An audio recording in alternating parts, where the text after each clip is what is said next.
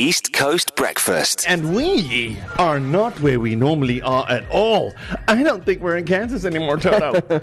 We are live from the Department of Social Development in Ladysmith. Why are we here? Well, we're here because we're here to support the local community after the floods that they've had to endure for the last couple of weeks. Yeah, and the rain's been crazy. It's let up for now, which is amazing. It's also my first time staying in Ladysmith, and it's really beautiful. It's shockingly beautiful. It's green and serene and lovely. Yeah, it's lovely. So we found out something yesterday, right? We were Googling stuff about interesting facts about Ladysmith. And I remember I said in isiZulu it's called Mnambiti. Yes. So word has it that the reason it's called Mnambiti is because of the sweet waters of the Kliprefir river.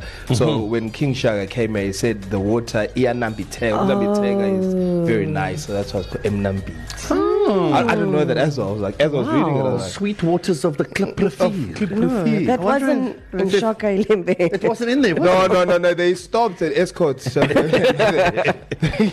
if Klipdrift is a spring off of Kliprefir. Oh, who knows? So throughout the morning we're going to be meeting some of the families affected by the floods, and we're also going to be helping out from the side of the Big Favor, and we'll tell you exactly what we'll be doing in about 20 minutes. Yeah, there are plenty of stakeholders down here joining us. This is a really, really big event, a big initiative. There's a lot of need and a lot of damage here because of the floods. And, well, we're here for you, and that's why we're here. East Coast Breakfast.